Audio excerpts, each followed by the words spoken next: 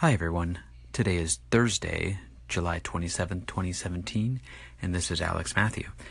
I do have another piece of improvised audio for you, but first I wanted to talk about a slight change to the channel. I've just changed its name. I've called it Distraub Music Daily. And so Distraub is one of my musical projects. It's actually my side project where it's more experimental, so I'm deeming all these tracks that I'm improvising as Distraub.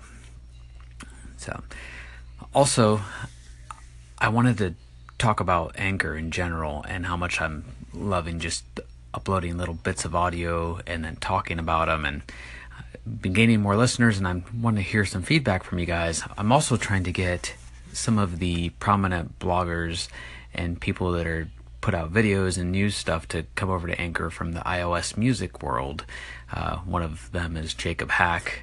If you're listening, Jacob, you need to come on Anchor and release stuff every day so I can listen to it. Another one is Ashley Elston from Palm Sounds, and I think it'd be fantastic to get news every day in my Anchor app about iOS music apps.